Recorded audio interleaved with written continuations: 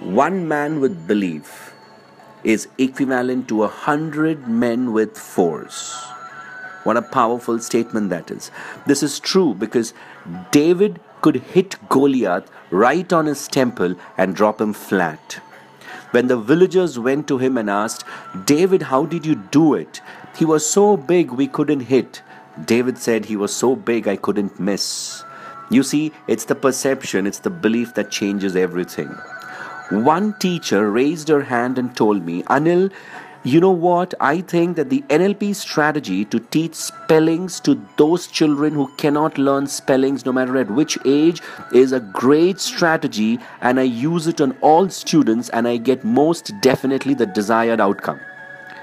It just doesn't work for me, she said. Now, when she said that, it raised my eyebrows and I went into a curious mode. I tested her and discovered that in fact the NLP strategy did work for her. I could teach her to spell a word Seedha as well as Ulta. She could spell it frontwards as well as she could spell it backwards correctly. However, because she didn't believe that she could spell, she would discount her new ability. This belief allowed her to completely override all the experiences and the evidence that she could spell this. So, good morning. What am I talking here? I'm talking that belief is everything.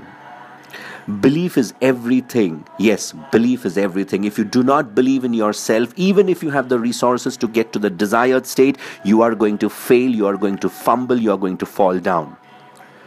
You need to have the resources to reach your goal. Yes, you need to have the resources. But resources alone won't do, because along with the resources, you need to have an internal belief system. People die not because they don't have the resources. They die because they lack resourcefulness. That's the belief.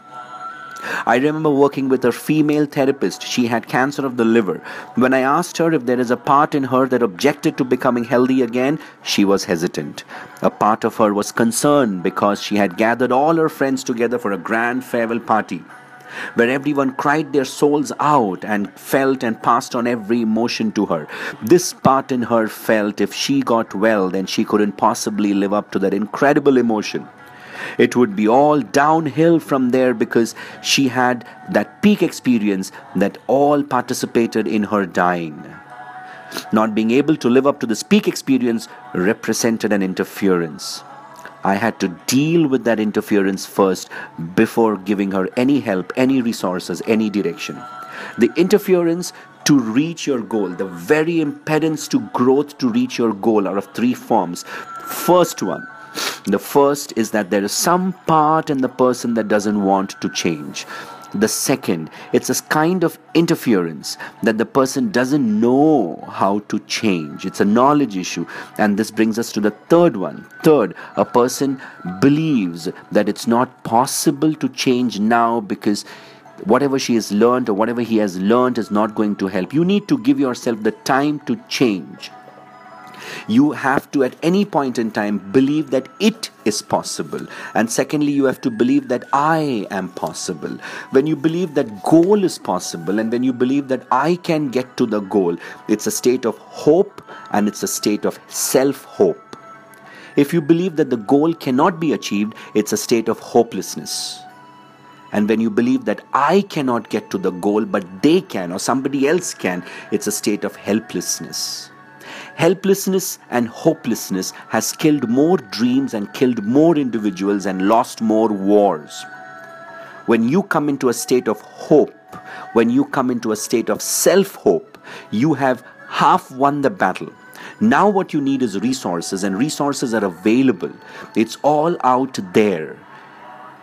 But what's missing in most people is the belief that they can do it.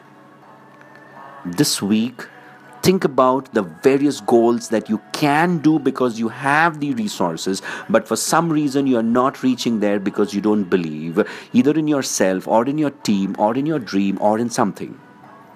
Think about it and get to doing that. We are already halfway 2016. Let me ask you sincerely, how honest are you with your life goals for this year? How honestly do you believe that you are going to get there? Standing at this midway of 2016, How honest are you, and how religiously are you practicing the goals towards your family, your wealth, your health? My name is Anil Thomas, and I'm going to leave you with this thought. I want you to write to me and tell me what kind of audio notes would you like to listen from me in the coming weeks.